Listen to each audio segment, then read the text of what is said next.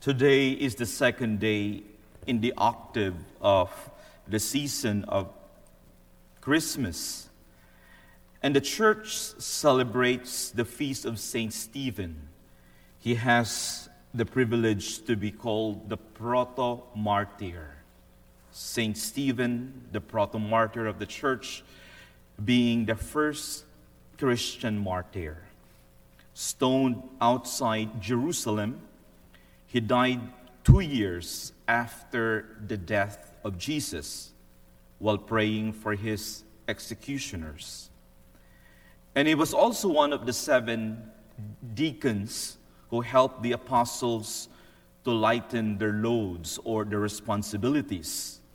And using the exact words today from the Acts of the Apostles, he was described as filled with faith and with the Holy Spirit and was full of fortitude. A day after we celebrate the birth of Christ, we are directed right away to celebrate the martyrdom of the first Christian who offered his life for the baby born yesterday. It might feel like a downer for such a joyful season like Christmas, but actually it's not. It explains profoundly what this season points in the end, or directs us to in the end. Our liturgy today does not beat around the bush in trying to direct us what the birth of Christ is really for. And I mentioned yesterday in my Christmas homilies that the wood of the manger finds its fulfillment in the wood of the cross. The wood of the manger is a prefiguration of the wood of the cross. Do not be fooled with the sweetness appearance of this baby. The cuteness. He's cute and all of that. But this baby calls for a radical discipleship, a total giving of oneself as he himself would model it for us. And this baby can get you killed. But that kind of death leads to eternal life. Leads to eternal life. One of the striking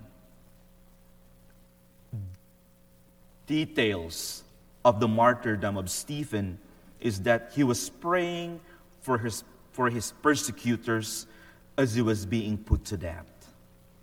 Could you imagine? This is the image that is being given to us in the second day of the octave of Christmas.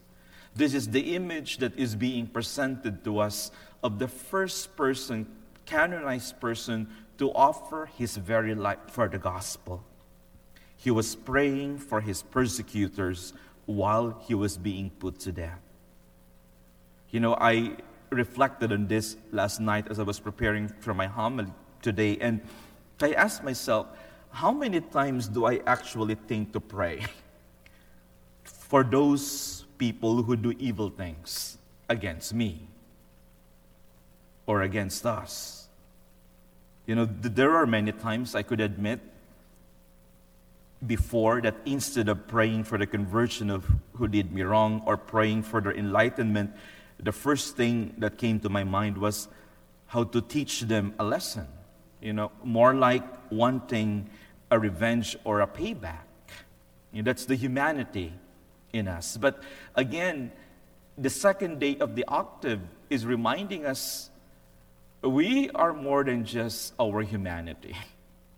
Because we are created in the image and likeness of God, we have the capacity, with the grace of God, to rise almost closer up there. I should not say divine because, that's God's, but we are created in God's own image and likeness. So we are divinified in one way or another.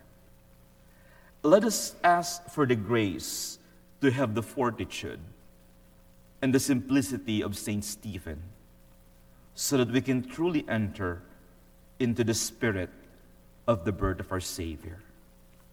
Saint Stephen, pray for us.